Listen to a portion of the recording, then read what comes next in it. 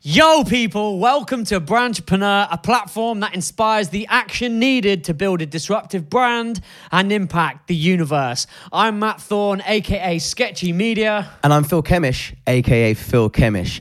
And Branchpreneur is a platform for you. If you're looking to build a brand, if you're launching a startup, if you just want some inspiration from some of the best brand builders out there, then stay tuned. Yeah, every week we're going to unveil the tips and tricks from the people that have been there and done it. So hit that subscribe button and smash that notification bell if that is something that you are into. And on this week, I am gassed because we have an incredible guest. He reminds me of something from like smooth jazz FM. His voice is just take me to sleep. Hey. He's got brilliant tones, but underneath those brilliant tones is an endless pit of knowledge that everybody can learn something from. He's one of the most intelligent, interesting men we know. He runs the biggest premium social publisher in the world. It entertains millions of people daily. An incredible curator of content. The guy has a following of millions of people online. Campfire stories with this guy would definitely be interesting. And if you're listening to this late at night, ladies, honestly, he has the resonance of Barry White. We've got the lovely founder, the originator of What We See. The creator. The Facebook god. Missan Harriman. Another incredible episode. Can't believe we've been able to go back to back with two incredible guests. And in this episode, he talks about his passion for curating thousands of pieces of content. He is literally a human library. It's true. He talks about how Facebook and social platforms may revolutionize and change the face of media in the future. Man, and I love his story about him being hunted down by the US government for his insane collection of music and films. There was a lot of music and films, and rest in peace, LimeWire. The king of building audiences. Let's get right into it.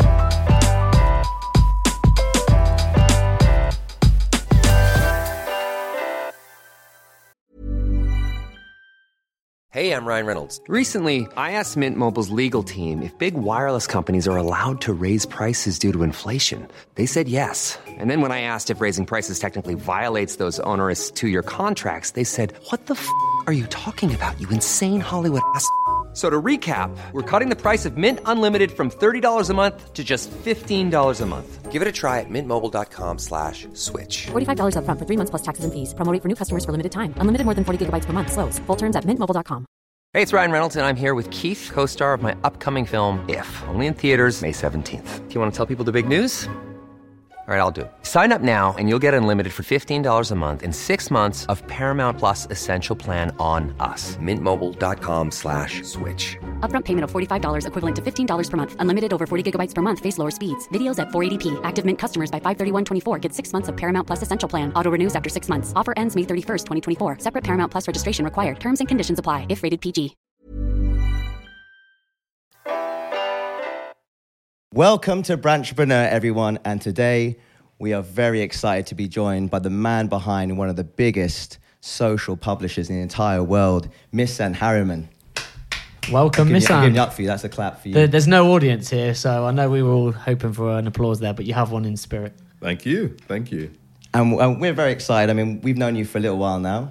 And today we're going to talk a little bit about your journey, what it takes to be a social publisher in this generation, and what you think the future of social publishing is going to be. Let's go back to the kind of the idea behind it, the passion behind it. I would say I was born different,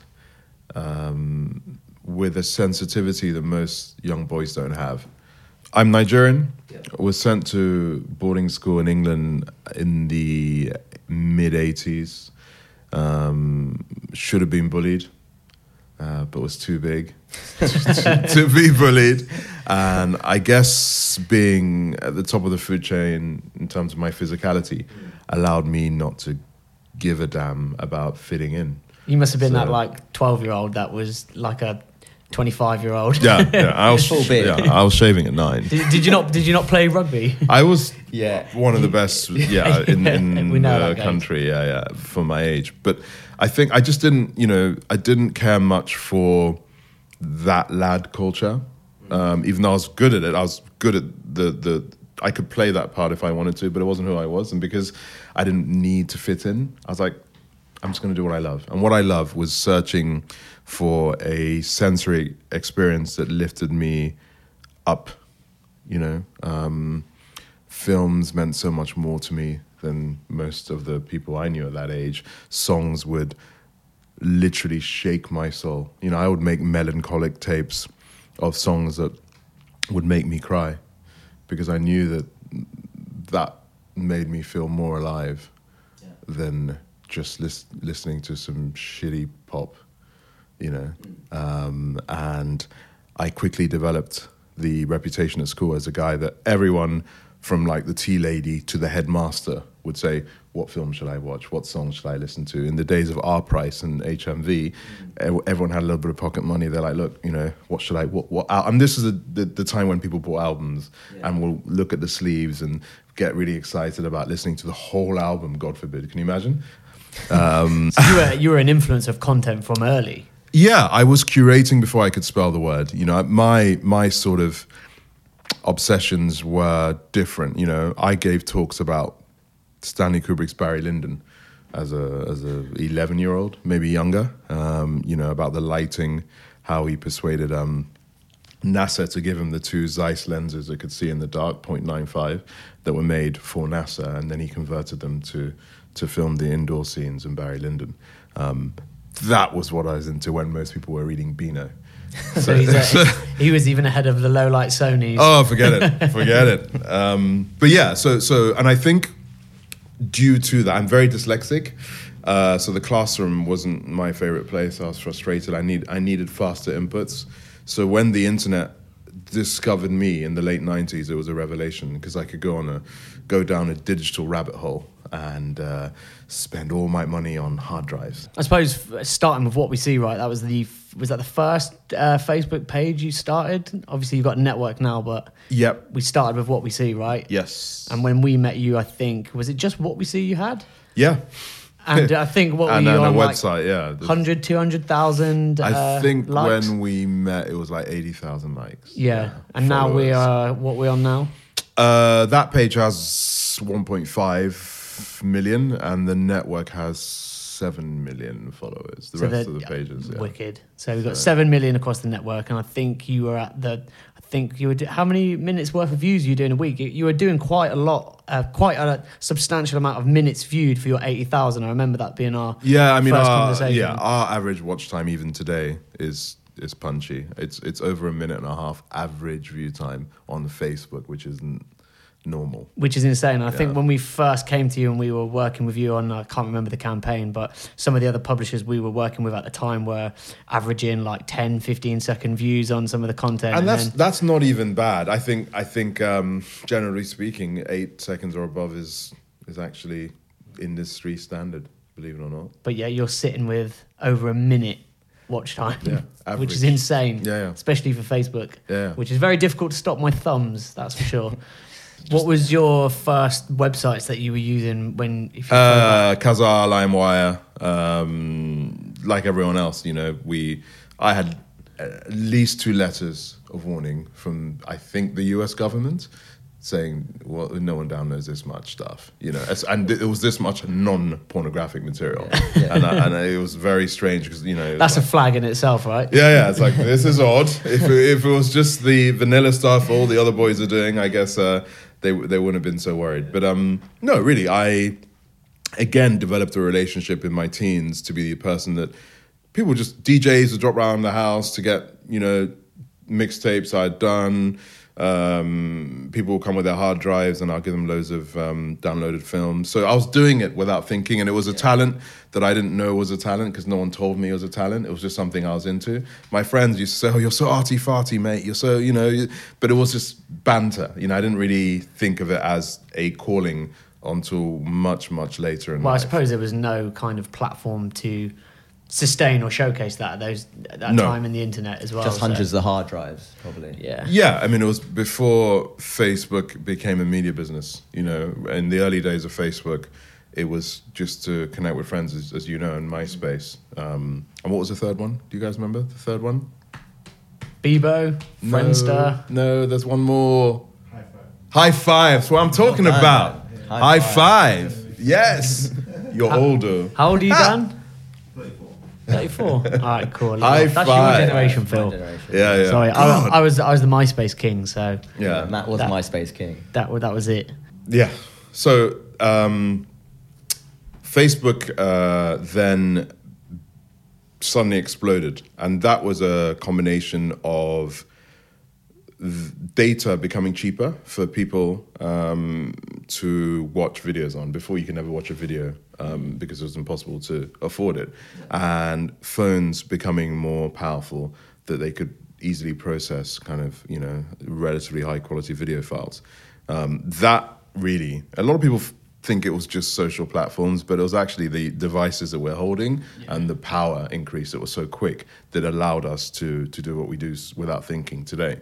On top of that, YouTube's owner, Google, failed quite publicly to build their own social network. And YouTube's never going to fail as a business, but it did give, I would say, a runway for Facebook to have an opportunity to own the short form snackable video space. And make it easy to share. They had the scale. And it is not a criticism of Facebook for me to say that, you know, when these businesses are in their infancy, you get a lot of times what can only be called the lowest common denominator jump on.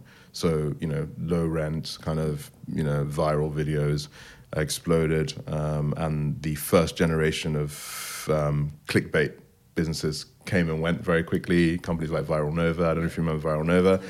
But the person that really stuck to, you know, that had me pause was Jonah Peretti, when he was still working at Huffington Post, and he set up something you may have heard of called BuzzFeed, whilst being a staffer at HuffPost. And he proved, I mean, almost before the platform that he built it on, which is Facebook, almost, that you could reach billions of people with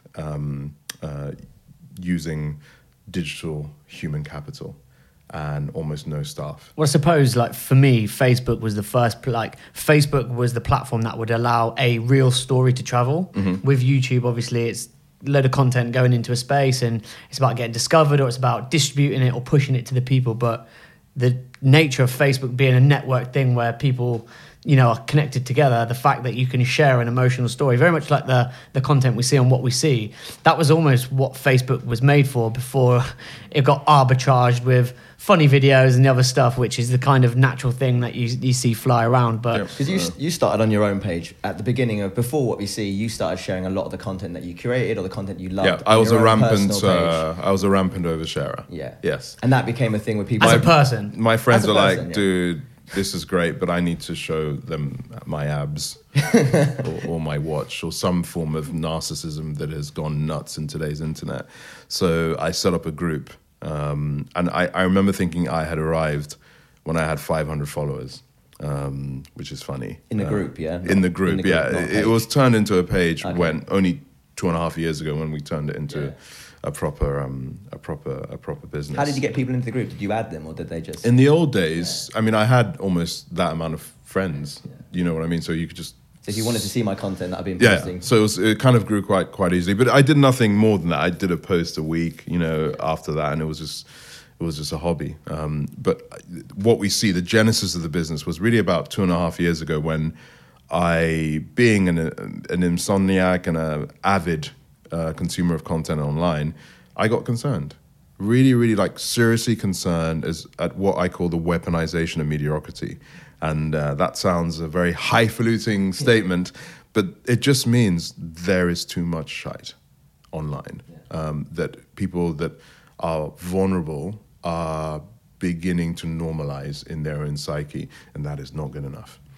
I've had a very privileged upbringing and childhood and sensory experience, and so many of the most important decisions of my life have been made because of the experiences I've had in film and reading and music. I don't take drugs because of one specific scene in Jungle Fever, where Gator, played by Samuel L. Jackson, does something that just said, I don't need drugs in my life, you know? So I want to bottle the sensory experience I had in my formative years, and distribute it to anyone with two things: an internet connection and an inquisitive mind. If you have those two things, our business, What We See, will take you on a journey that will shape your very consciousness.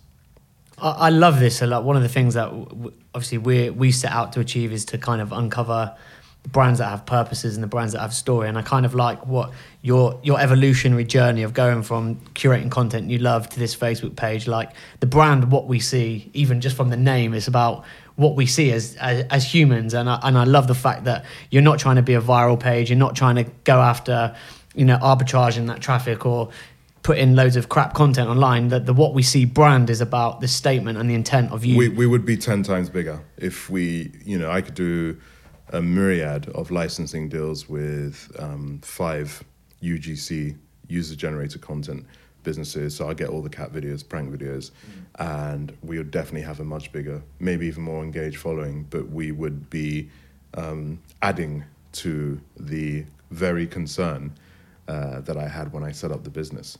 It is not a judgment for you to like things that are snackable and throw away. I like them as much as anyone, but it cannot be your whole consciousness.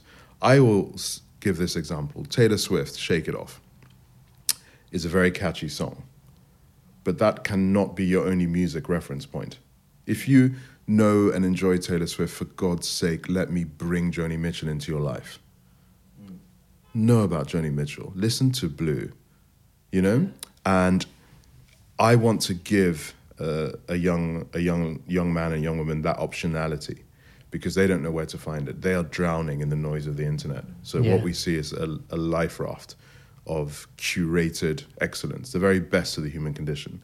And that can be a viral video. It's not like we post viral videos all the time, but the majority of what we publish is purpose-driven, high-quality, photographic, long-form editorial, short-form video content that most people don't see anywhere else. I mean, you guys all follow our pages, you know the deal. I mean, I all say to people like, you follow, have you seen that anywhere else? And, let me know if you have, because we're struggling to find peers. So we've got What We See, that's kind of the main platform under the What We See Media Group, right? But you've also got these other pages, which I think are very interesting, actually. So, I think one of the earlier ones I saw from you was either the Africa archive or the Indian archive. And I thought, actually, the fact that you were curating a whole different culture, you put another lens on another part of the world, I thought was really interesting. It's kind of a testament to the brand that you're building as it's a testament curator. to who I am. I mean, look, don't be fooled by this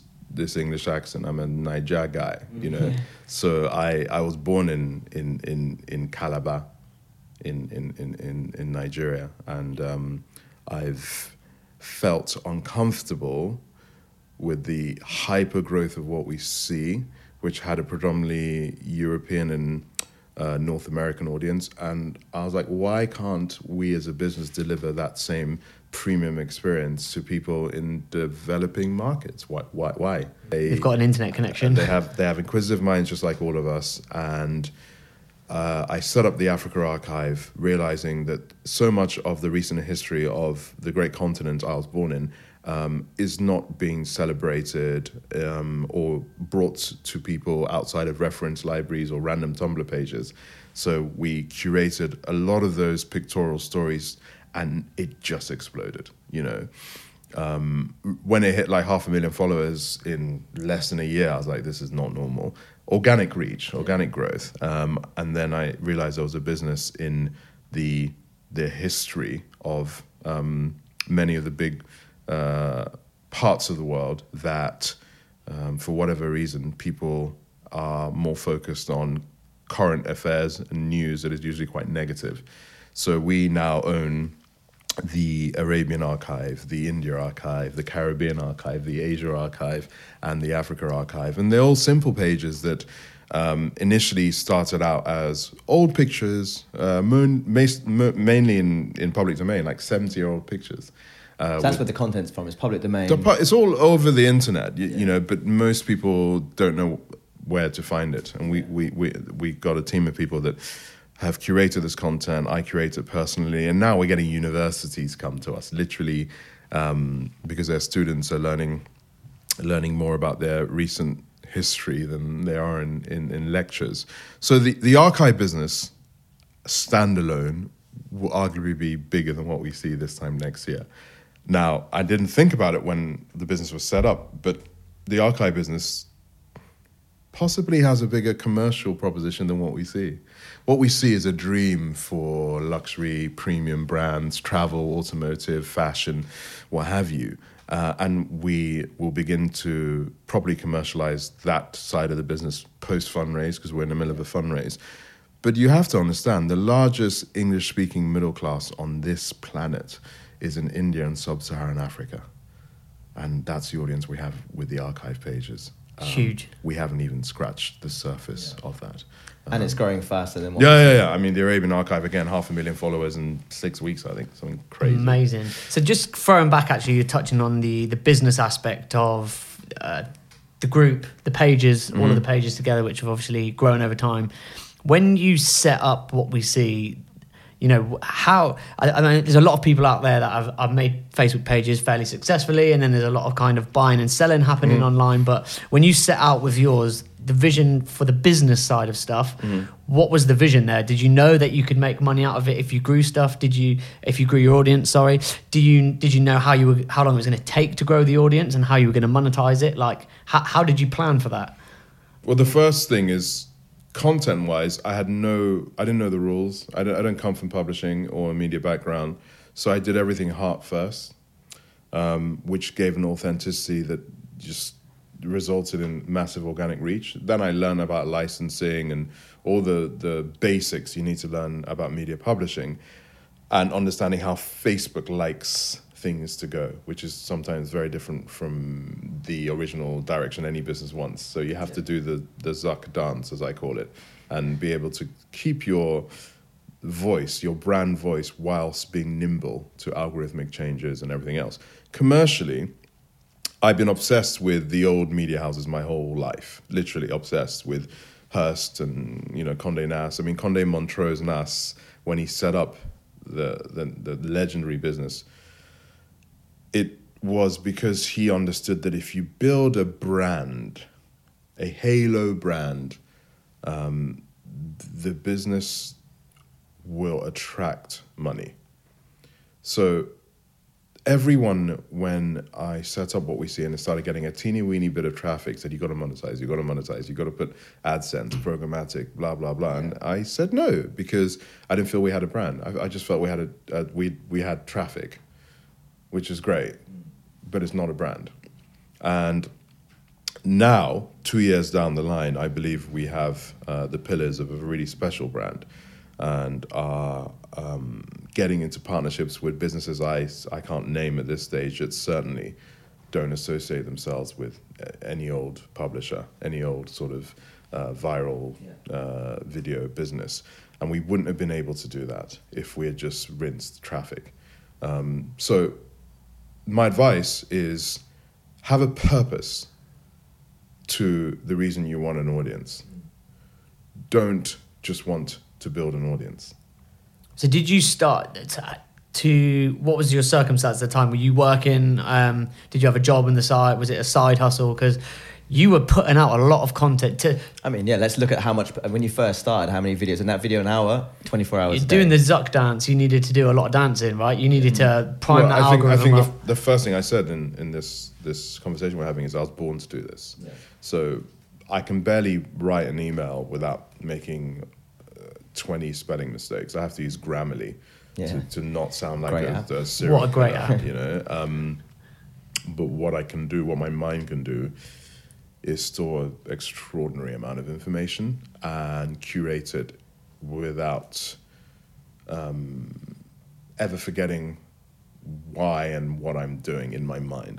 I don't take notes or do anything. You said you remember every picture that you've almost ever took in your head. Every video, every picture. I remember when I reposted it. You know, so I was designed for this, so it was very easy for me. My heart rate goes down when I'm doing this. Actually, I get calmer. So, you know, I personally run 14 Instagram pages. I oversee 15 Facebook pages and 4 websites with a small team that helps me now. But initially, it was just me. For how long?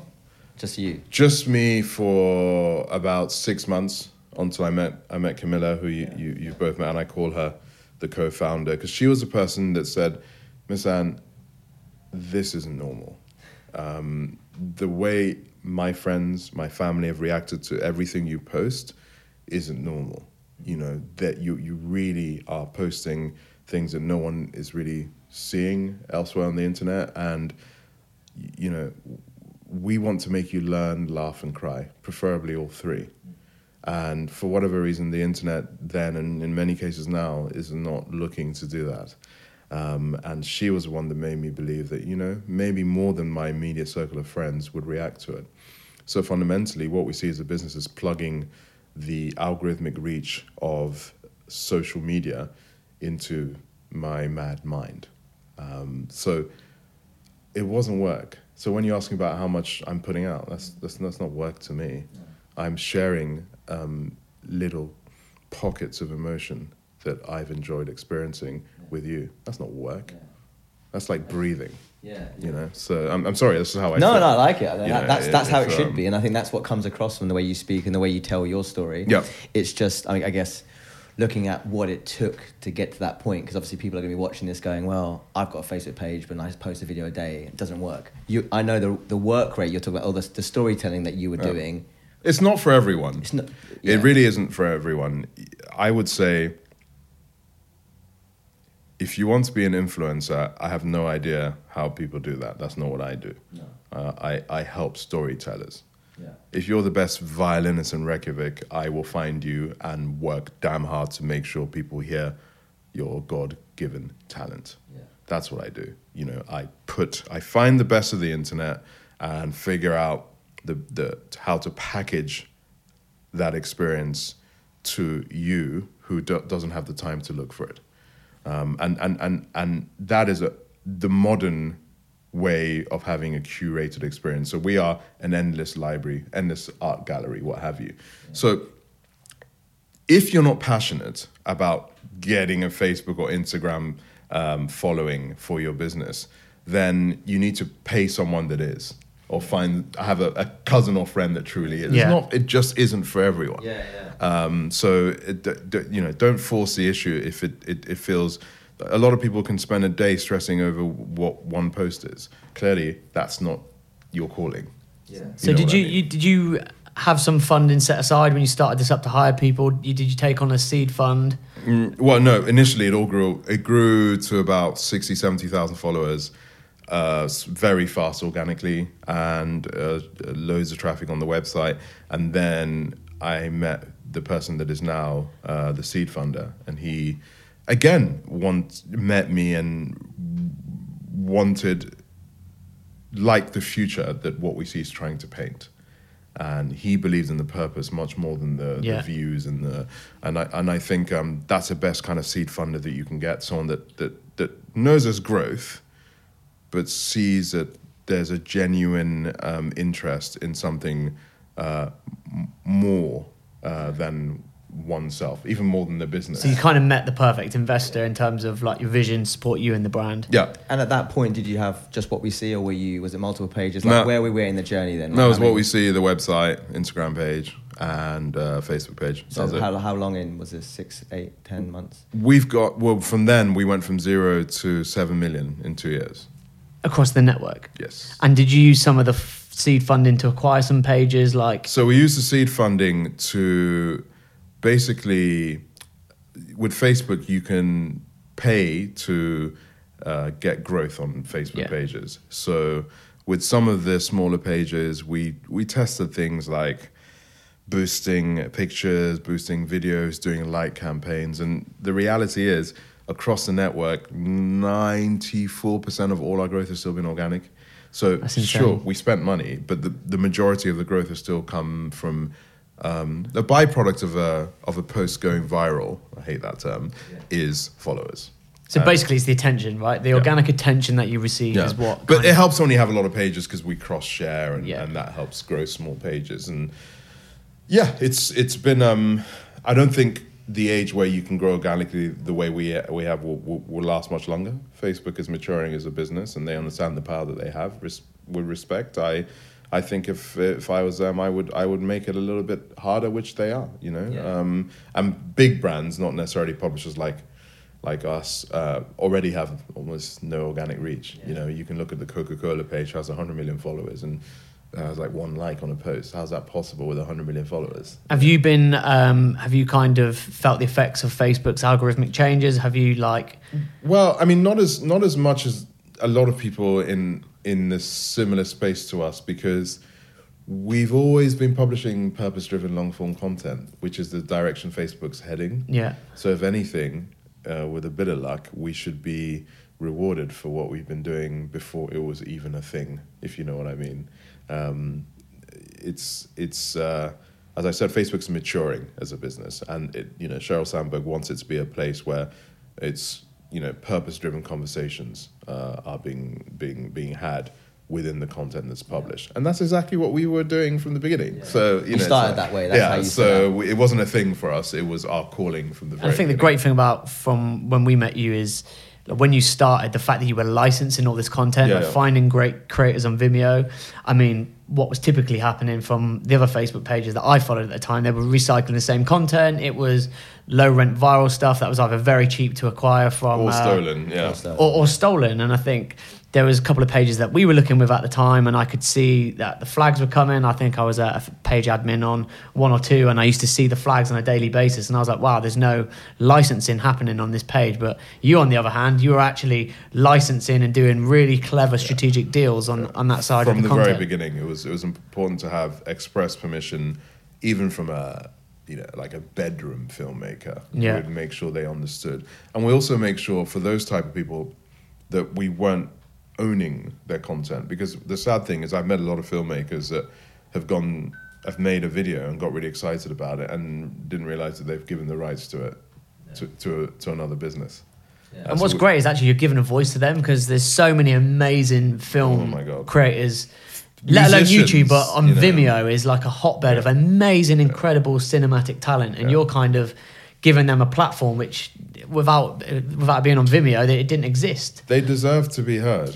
And it's sad that we are in an internet age where you can wear a bikini every day and photograph yourself and have more followers than people that are doing great content, extraordinary things. It's insane. That will change how you view your own life. And whatever Instagram says, the reality is that so much of that sort of over-sexualization of the female form, particularly, is rampant on Instagram. And it's, the algorithm definitely doesn't reward someone that, I'll go back to the violinist, that does amazing tear-jerking violin solos.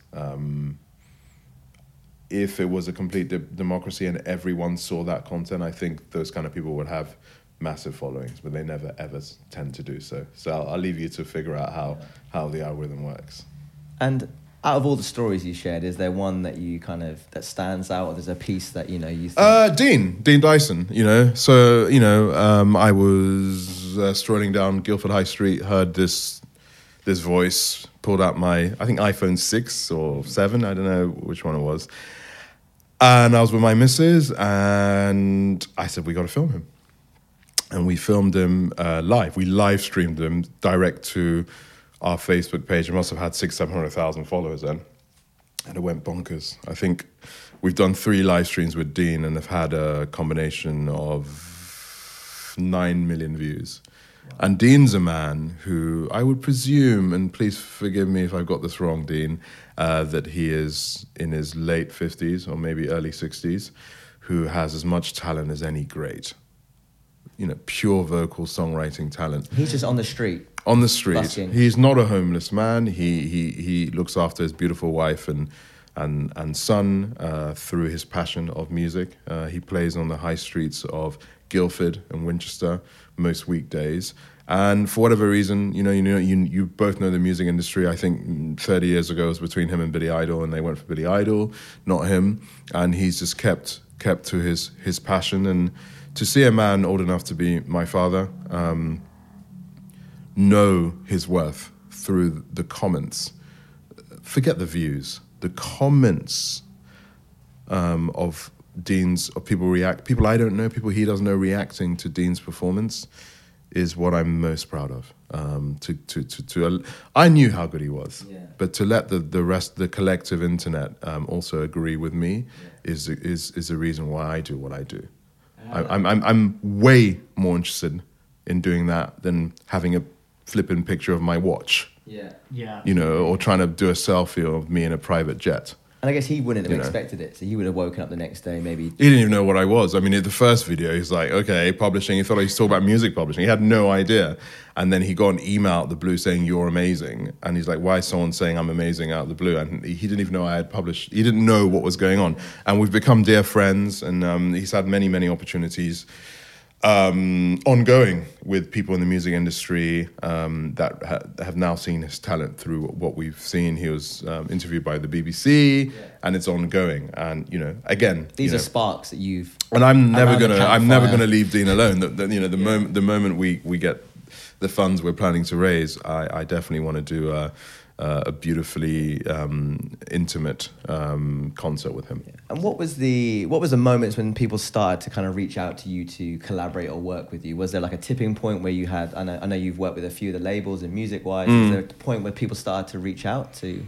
I think it's all organic. You kind of all you need is one music manager that sees how many people from his community are sharing content from one page all the time, or singers that he's been after on an A&R side, and he sees that we're banging on about them doing edits, because our website does loads of editorial pieces on up-and-coming talent as well. So we're a dream for a music label, because we kind of like a free A&R source for them as well. And there are many musicians that I'll dare say we've led labels to, and that's our job. You know, it is our job to give someone with a lot of talent as much chance of the recognition he or she deserves. So I think that happened about 6 months into post seed, that we were getting. So we at that point we were doing like 1 million video views a day organically. So if you're doing that kind of, making that kind of noise online, you get attention. Insane, there's value in that. Yeah. So just going back, you're talking about you're going into Series A, so you're raising investment. I imagine that is so many miles away from when you started out and you were first building the. Do you want to what is that involved? Because there's a lot of people out there that obviously can do the seed bit of investment, and that's one thing, but Series A sounds like from trying to lock you down for a podcast in the last 2 weeks, it's been absolute carnage, right? Yeah, I think it's the business growing up. Yeah. You know, so we have a new CEO who ran a very serious tech business before coming on this crazy journey with me, which is great. Because so he's joining you to help raise the seed, or is he's CEO of the business? Okay. So he is a grown up in the room. Yeah. So I'm the mad creative person, and he is a person that talks. So you're assembling a team almost from your seed round to get you to Series A. So we have a great board of some of the industry leaders in publishing and luxury, in working for the unicorn tech companies that have all in agency, the ad agency world, that have all put their names, you know, on the board to say this really is the way publishing must be. And we are going out cap in hand, if you like, to tell our story to a multitude of potential investors ranging from media companies to high net worth individuals, to the agency land as well, to let them know who we are, what we stand for, and whether they would like to go on this journey with us. We have proven by the hypergrowth in the last 2 years that the universe likes it, the audience loves it, and there's no ceiling to our growth. And the viability of the commercial proposition is what is the next stage of what we're doing. And is that solely around advertising as a product, or is there IP-based things that you're betting on? Like how have you built out the seed round? This is the whole thing about building a brand. When you build a brand that people want to be associated with, you can do all sorts of things. So the lowest hanging fruit is advertising, branded content to be distributed across our pages. And I think that's a first port of call for the initial commercialization of this great audience that we have.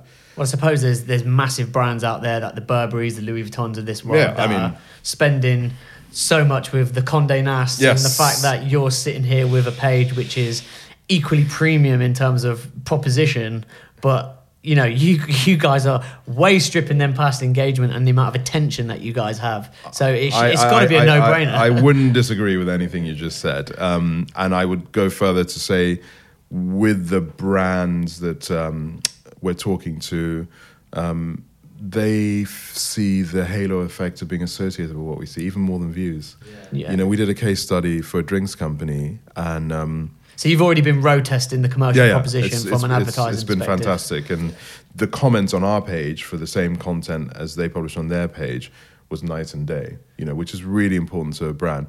On top of that, we've done a landmark deal with CAA Creative Artists Agency, and we're one of probably the only UK publisher ever to do a deal with such a big Hollywood giant. Yeah. And they are our exclusive North American branded content sales agent. And if you can imagine the reach they have, that's very good for us as a business.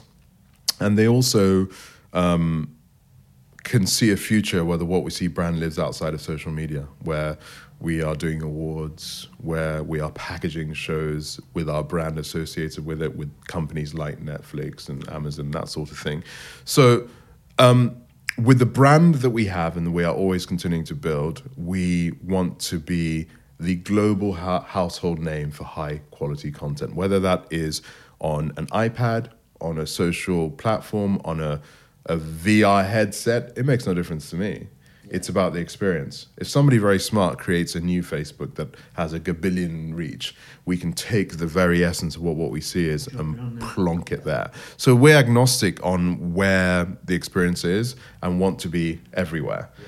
So we're not tied down by platforms at all. So it's a really compelling proposition, right? It's almost like you got the dream proposition, but how dreamy has it been taking it to the Series A round? Has it been a challenge? Well, we're only 3 weeks into that journey, right. And you certainly learn to get beaten up by people that rightly don't give a damn about your own view on changing the quality of content. They're business people, a lot of people that we meet, and I respect that. And they want to know how they will get a good return on their investment. But saying that, it's been 3 weeks in. We have some great interest for some really marquee companies that understand our calling. And I think in the current, post Weinstein, current Trump universe, a lot of businesses are happy to see a purpose-driven, hyper-growth platform that has a moral compass. Yeah, I mean, in the post-truth era, you are the truth. You are the... Well, it's a lot of people have kids and they're worried about the future. I have a 6-month girl, and I my daughter, Bella, is even more concerning for me now to make sure that she has a place where she can lose herself in digitally and come out a better person. And that is a legacy that we will leave. We must leave for everyone that has those two things, an internet connection and an inquisitive mind. Hiring for your small business? If you're not looking for professionals on LinkedIn, you're looking in the wrong place. That's like looking for your car keys in a fish tank. LinkedIn helps you hire professionals you can't find anywhere else, even those who aren't actively searching for a new job but might be open to the perfect role. In a given month, over 70% of LinkedIn users don't even visit other leading job sites. So start looking in the right place. With LinkedIn, you can hire professionals like a professional. Post your free job on linkedin.com/people today. Millions of people have lost weight with personalized plans from Noom. Like Evan, who can't stand salads and still lost 50 pounds. Salads generally for most people are the easy button, right? For me, that wasn't an option. I never really was a salad guy. That's just not who I am. But Noom worked for me. Get your personalized plan today at Noom.com. Real Noom user compensated to provide their story. In 4 weeks, the typical Noom user can expect to lose 1 to 2 pounds per week. Individual results may vary. Hey, Dave. Yeah, Randy. Since we founded Bombas, we've always said our socks, underwear, and T-shirts are super soft. Any new ideas? Maybe sublimely soft. Or disgustingly cozy. Wait, what? I got it. Bombas. Absurdly comfortable essentials for yourself and for those facing homelessness. Because one purchased equals one donated. Wow, did we just write an ad? Yes. Bombas. Big comfort for everyone. Go to bombas.com/ACAST and use code ACAST for 20% off your first purchase. What's been your biggest challenge so far in terms of kind of across the whole board? So there's like a couple of things that I think about when you look at these platforms, like building in Facebook's back garden and not being able to sit from a monetization point and a business point outside of Facebook. I know you guys have got the website, but with website traffic declining, like, is that something that worries you? Like, how do you navigate those questions? Because I imagine that investors are potentially flagging the same things. Yeah, of course. You know, how do you feel being so reliant on Facebook? And the answer is really, show me where there's scale elsewhere, and we'll build the business there too. We're everywhere. We're on all the other platforms. But like every publisher of today, the scale is within Facebook's walled garden, if you like. And luckily for us, we have a product that Facebook, if what they're saying is the truth, is turning the trade winds, if you like, of what Facebook wants to be as a business is exactly what we were 2 years ago and are still now. So, you know, if we were a pure lad kind of, you know, viral creation, it would be more concerning for us as a business because they've publicly said that they're kind of turning away from that direction, but that's not who we are. You know, we are purpose-driven, and I can't think of any social media platform that would be horrified to have the What We See experience within their platform. I mean, and they're going into video is their thing. You do a lot of video for your content. I mean, how much video versus what is the ratio? What's your? I mean, we publish a video every hour on most of the pages. On the archive pages, it's more pictorial. Yeah. We found that pictures still do very well in emerging markets. Data is not as readily available, so pictures, you know, people are more comfortable engaging in pictures. Videos, we've tested videos in the India and Africa archive, and they're killing it too, to be honest.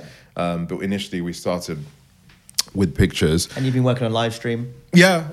We work with a myriad of different partners. We did Emily Sandé's EP launch, which is amazing. Exclusively? Yep. Great. Six song set, live streamed, a couple of 100,000 views. We have our own original show called Your Five, which we've interviewed Emily Sandé, James Bay, Naughty Boys, you know, a lot of real... So there's some original content coming through, which is about diversifying. Yeah, but even our original content is purpose-driven. Your Five is linked to my personal relationship with possessions. So when I was younger, I had a situation where a lot of my possessions when I came back home after for half term had been thrown away, and it really had an effect on my mental health. And for years, maybe 20 years, I didn't care about possessions. I didn't have that emotional relationship with possessions. And also, as someone that watches the news, I'm deeply affected by forced migration that's happening all over the world. So Your Five is a combination of both, and asking someone if they had to leave their house today, now, you had to leave your house, and what are the 5 things you would take that you can carry? So not your flipping piano or your iMac. What are the 5 possessions Matt you would would take? carry the iMac. And no, excluding humans and pets. And so what's your 5 then? We have to go. Well, I think beyond my 5, I think more seriously, I think it's if you look at the famous singers that we interviewed and what they said, it was extraordinary, because, you know, Emily was talking about very personal things linked to her relationship with her father. And then Naughty Boy, I think the last answer he had was a chocolate bar. And you see, everyone laughed. But that was the last thing. I can just picture him saying that. But a bag of something. No, but it's interesting, because I'll follow up with saying it's the last thing his sister left before she died. Yeah, so that's how real it gets, you know. So that's Your 5, you know. Is to, and none of this is promotional. They're not flogging their next bloody Spotify stream, and by doing that, they're giving a far more honest reflection of who they are to an audience that's sick of being told to go and check out Spotify and SoundCloud. So in essence, that's a better promotional tool than the actual music. Again, you're showing the human side of them. That's so I'm just saying, even when we do original content, there has to be a purpose to it. Yeah. And is there more plans for you to become the content curator, but also the content maker? Is that you'd like to absolutely. do? There's a lot that's on the NDA at the moment we can't talk about, but we have a limited TV show that we're talking about with our friends in Hollywood. We have another live music show that we're working on with one of the major record labels in Europe, and we are being flooded with scripts. Can we not finally get rid of the Rude Tubes on Channel 4 and actually have something that really is great? Well, I think we can have another podcast about TV and the content that they are still commissioning. Well, we can just quickly touch on. I mean, where for you does content go now? Let's talk about TV and online. Where do you think the future lies on? I think TV is going to morph and is morphing into a multi-screen experience. So the brands that some of us only knew on Sky and on terrestrial TV are going to be apps. That's the first thing. So TV isn't going to die. It's going to morph into a similar experience to what we already experienced with Netflix. But the problem is that the unicorn owners have such huge checkbooks that they can deliver a mortal blow to TV as we know it. There's one recently where there's I literally forget what it's called, but they've just a group of Hollywood big channels have come together, overnight unicorn, and built this massive platform. Jeffrey Katzenberg. That's it. Yeah. Quibbly. It's Katzenberg can do that, and we'll see how that goes. We are watching them very closely. Yeah. But what I mean about a mortal blow is more if Mr. Amazon feels like it, he can buy the rights for the Premiership for the next 10 years. So could Zuck. Yes, and the rights to F1. And if you ask any average person that watches Sky TV whether they would continue subscribing without F1 and football, other than Sky Atlantic and maybe movies, but no one cares. The only reason, Game of Thrones was Sky Atlantic. The rest, most people have Netflix for everything else. So I wonder how many people will continue with their full subscription of Sky without F1 and the Premiership. And that is something that it'd be gone. Hasn't happened yet, but I mean, 7 billion, I think the Premiership rights were last year for the last season, and spare change for the tech spare boys. Change for Bezos, right? Spare change. Just going to quickly throw back to the challenges, like what on your journey so far, just to give people an understanding of, what can we learn from this? Like, what have been the biggest challenges you've faced on the way?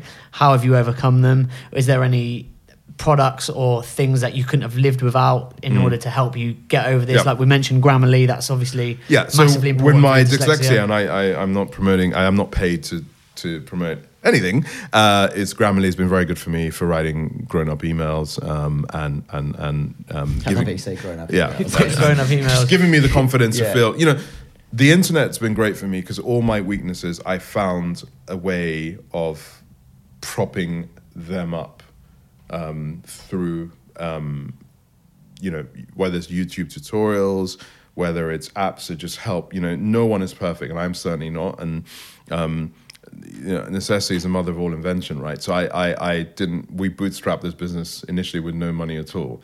So there's no choice. WordPress, amazing. One man can set up a website, can reach millions of people, learn how to use WordPress and understand the techniques of WordPress and self-hosted websites and all of those things.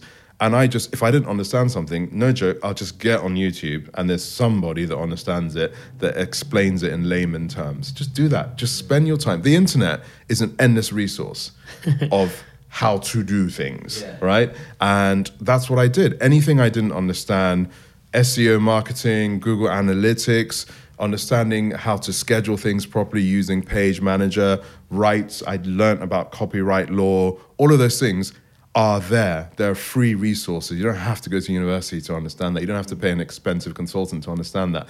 Just get on the internet and listen. And also, some people aren't great readers. And I think a lot of very talented people have been limited in the opportunities because before they had to read things, but now with Audible and podcasts and YouTube, where it can be a more audio-visual experience rather than you actually reading things, because the mind processes things very differently. So I enjoy reading books, but I actually read most of my books now through listening to them on Audible, and I can go through a book a week. Yeah. I could never do that reading normally. Yeah. So just.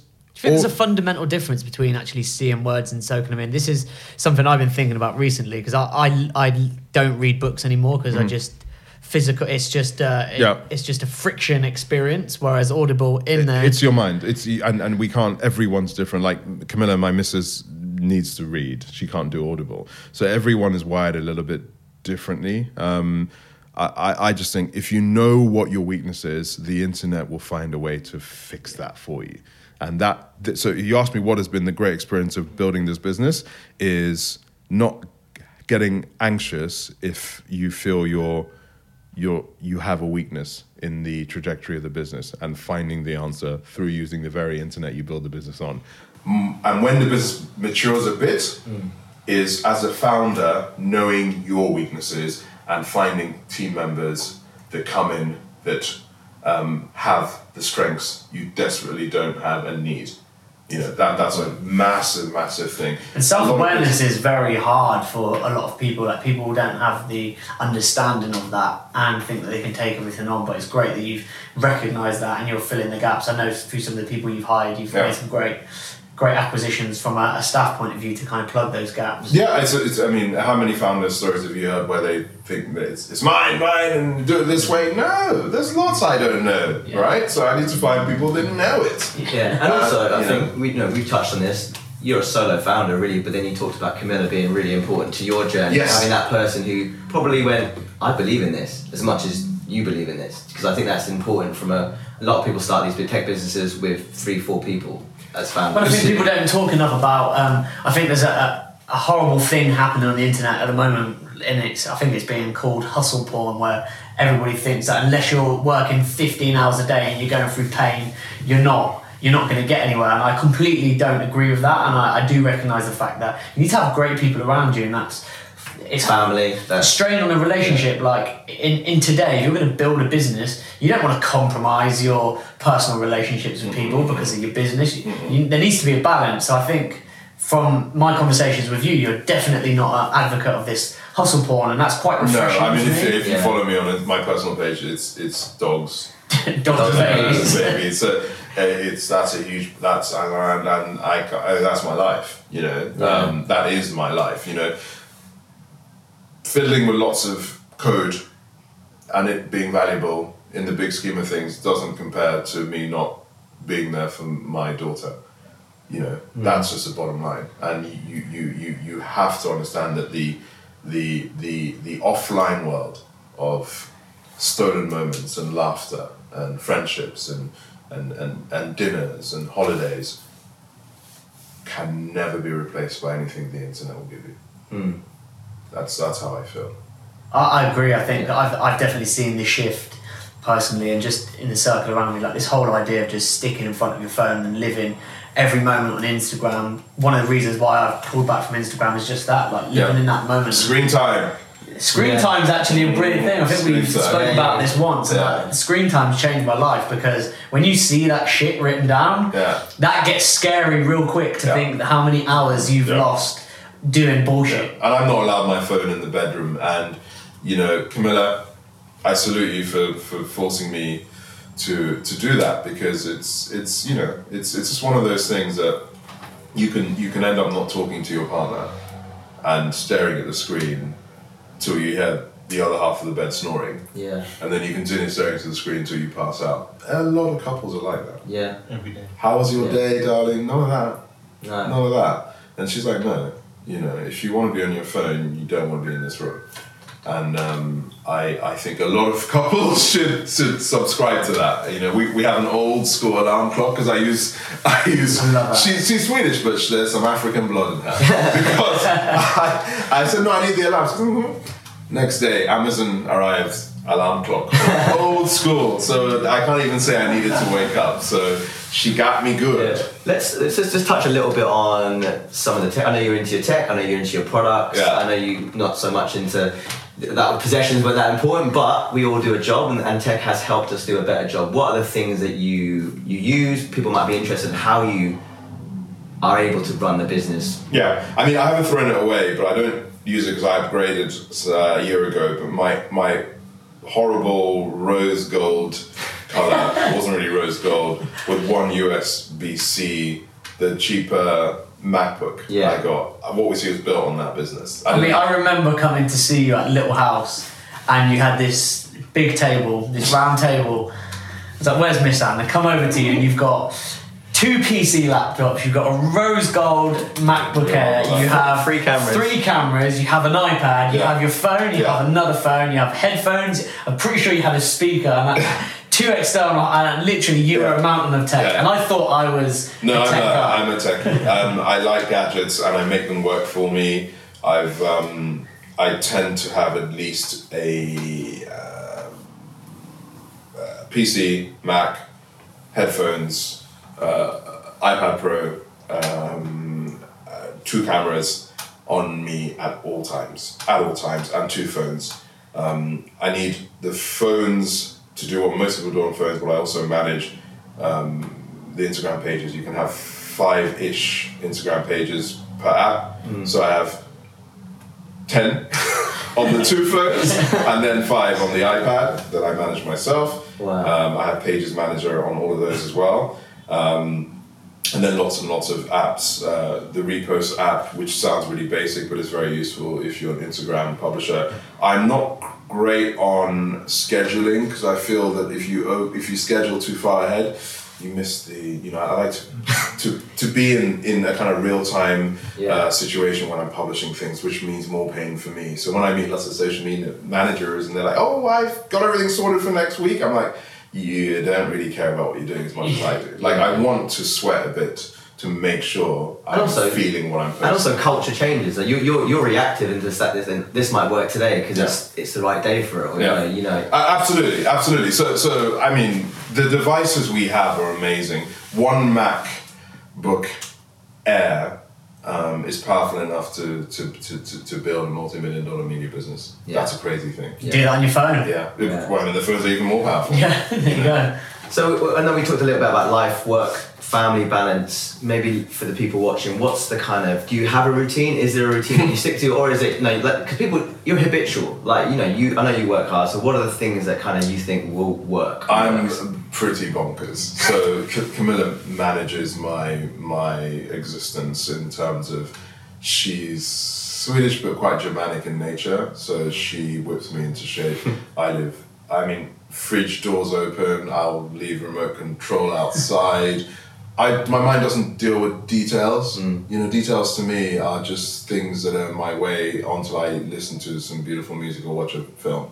That's how my mind is. Everything else I just don't really care for. Yeah. So lucky that fate brought me to this incredible woman that can see the madness and doesn't want to get an Uber and run away from me, and has taught me to grow up in how I am around the household. Yeah. But having a child has been amazing for me, and it is painful to be in this early stage of her life whilst doing a fundraise, because I've been in 4 different countries in the last 3 weeks and have barely seen her. I leave the house and she's asleep, and I come back and she's asleep because of her routine. There's nothing I can do about that. So weekends are huge for me, and we spend as much time together. Early morning walks with my crazy giant lion of a dog, Nelson, my firstborn, as I call him, my Hungarian Vizsla, who changed my life getting that dog. My mental health was greatly improved because dogs don't believe any bullshit. They don't give a fuck how many followers you have. Your reach. Yeah. They want to feel, give, and receive love. And they also can sniff out a BSer a mile away. So when I have had difficult moments in this journey,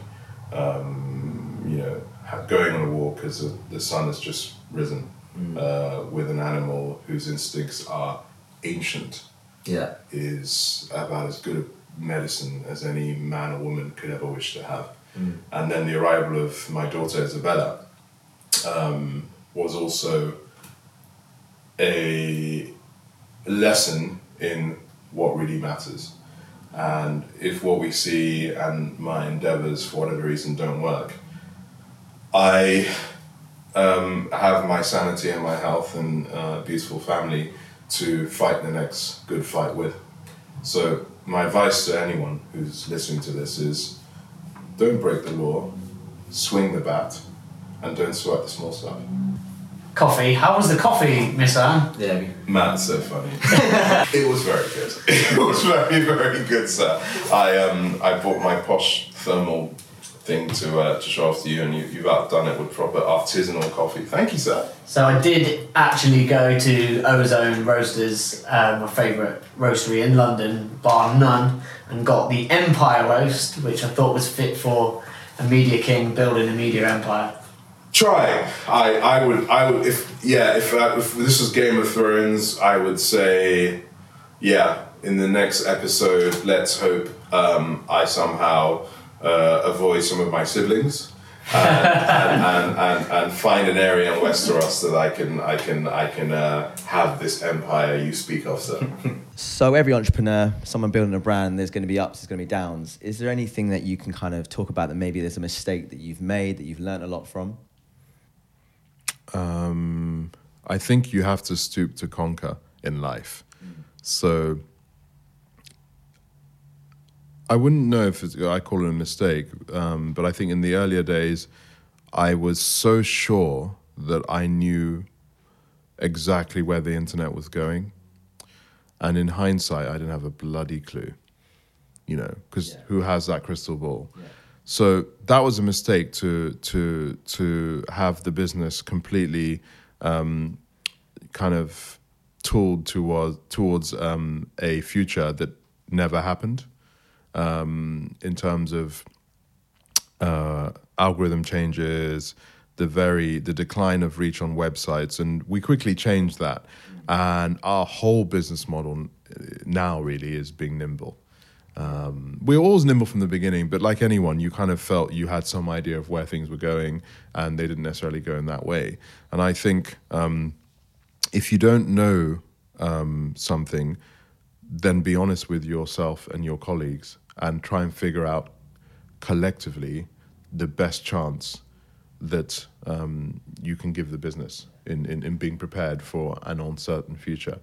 And one of the interesting points from an investor point of view that a lot of the investors that are interested in us is the fact that we are nimble and that we are able to adjust faster than most media publishers just because of how we learnt in a very bootstrap manner to have to survive. It's in your DNA. It is. And I think there's not going to be many publishers out there with 1 billion views that are as lean as you and as incredible at being able to shift and move. You know what I mean? Definitely. I mean, it's the big mistake is thinking you know it all. Yeah. Basically. And, with a little snippet of success, a lot of people suddenly think they are, some kind of prophet of the internet. And I've learned to keep stumm. I've been in many rooms where I've had, as a business, 50 times more reach than anyone in that room, and I've been the quietest person in the room. Well, we'll talk a little bit about the future. We won't go too much to predict it, but if there is a vision for what you're doing, let's, Where do you see it? Where do you see it? 10 years? Well, I think it's linked to what I've just said. Yeah. Who knows, But let's build a business model that will be able to exist in any version of the internet that presents itself. So literally, if we're all prancing around in VR suits, I want that to be, in a concert hall, listening to Leon Bridges, and then you swipe there and you're suddenly at the Montreux Jazz Festival, you swipe there and you're suddenly in Kinshasa, listening to live performances from before you were born in HD that make you feel like you are part of a time machine, if we want to take it there. Amazing, I love that. It's a really vivid picture of your brand, and actually a testament to what you're creating with the brand, because I believe that story, because I believe... Yeah. Well, next year, we're going to do listening parties. So you know how people have silent discos? Yeah. I'm going to have What We See initially for potential clients. So they come in, I don't say a word to them. Yeah. And they don't speak to each other, and they sit down, comfortable seat with headphones, and they have an audiovisual half-an-hour experience that will leave them in tears. And I think that's more of a powerful version of who we are as a business than me telling them how great we are. You know, let them truly dive in. Most professionals in the media industry are so busy, you know, that they don't really have time to truly bathe in great content. So that's what I force upon you. You know, the amount of pitches I do where at the end, this is not showing off, but literally half the room is in tears. Not because of me, because of the content. I have actually forced them because they're sat down and I'm like, look at this 6 minute short. It will break your heart. And that's I didn't make that short. I just led them there. That's the premise of the business. What do you think about Facebook 3D photos? I did one, and all my mates are like, "What's that?" Because they didn't know about it. It's fun. I'm trying to figure out how that would apply into a scalable business for a publisher. It's definitely a fun thing to do with family and friends, and I think if you're a travel blogger or a highly picture-based influencer, you could do some cool stuff with it. Absolutely. I've only done it twice, so I can't say I'm a pro at the 3D photos thing. But it's smart technology, you know, using the front and back cameras and then software to play with it, similar to what Apple are doing. You know, it's great. Cool. Let's round off with a couple of quick questions then around some of the things that you've learned, and we'll start with this one. So I know you read a lot, but I listen to a lot. Yeah, same thing. Listen to a lot of words. Listen to a lot of words. Yeah. One for the fans of What We See out there, and for the people listening for Entrepreneur. Maybe one book that you would recommend everyone should. I know you probably got a list, but is there one? That you would I'll say? do 3. Okay. I think Once Upon a Secret, the Mimi Alford story, is something everyone should read, male and female, about a young woman that had a very disturbing affair with JFK during the Camelot days. And she waited till she was in her mid-70s to tell the story of how I think she was 16 when they first met, and they had this relationship for many, many years. Extraordinary book. The second one I think should be in the curriculum, Sapiens. Where do I start? I mean, it's just, when I read Sapiens, I felt so many of the questions I had, but didn't know where to find answers, or so many things that were seemingly obvious to me now weren't until after reading it, touching on religion, touching on capitalism, touching on evolution, and how us dodgy buggers, the Sapiens, are the commanding and destructive force on Earth. Yeah. And Who is Mike Ovitz is the third one, which is a story of the founder of Creative Artists Agency, CAA, who we are actually partnered with. Now that's a hustle. You know, this is a guy which 4 or 5 guys left William Morris and set up a multi-billion-dollar media entity on their wits, literally on their wits. And if you're an entrepreneur, you need to see how he turned Steven Seagal from his kung fu instructor into a major movie star.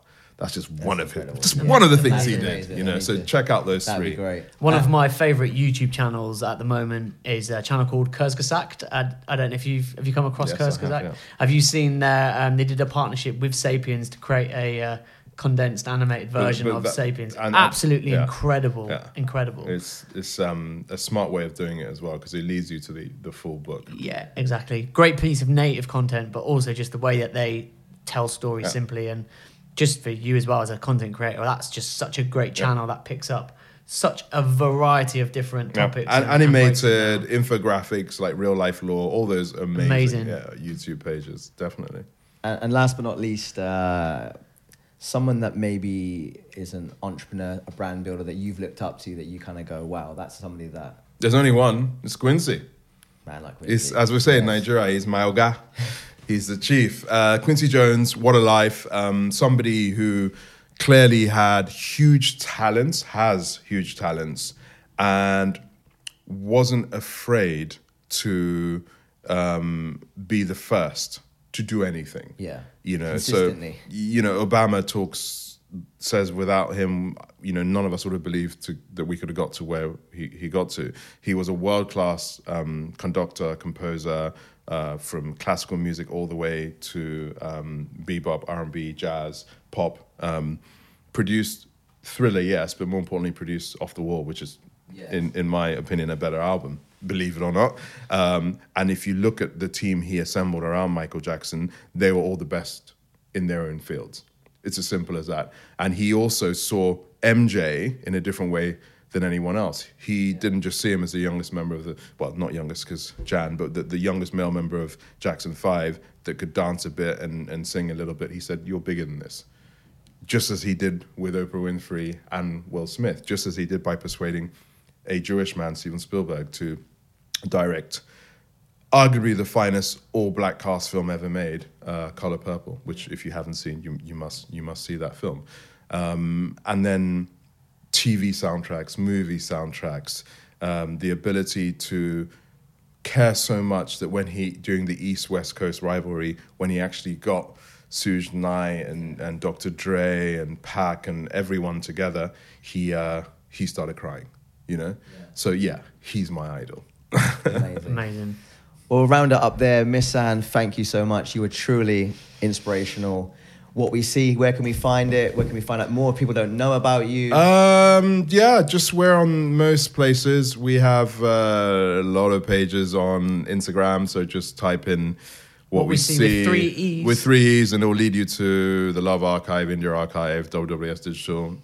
Facebook page, got 1.5 million followers, pretty easy to find. The website is the purest form of What We See, so check that out, whatwesee.com. And generally, email us if you have any ideas for further inspiration at info@whatwesee. We remain at your service. Amazing, Miss Anne. Thank you very much. No worries. Cheers.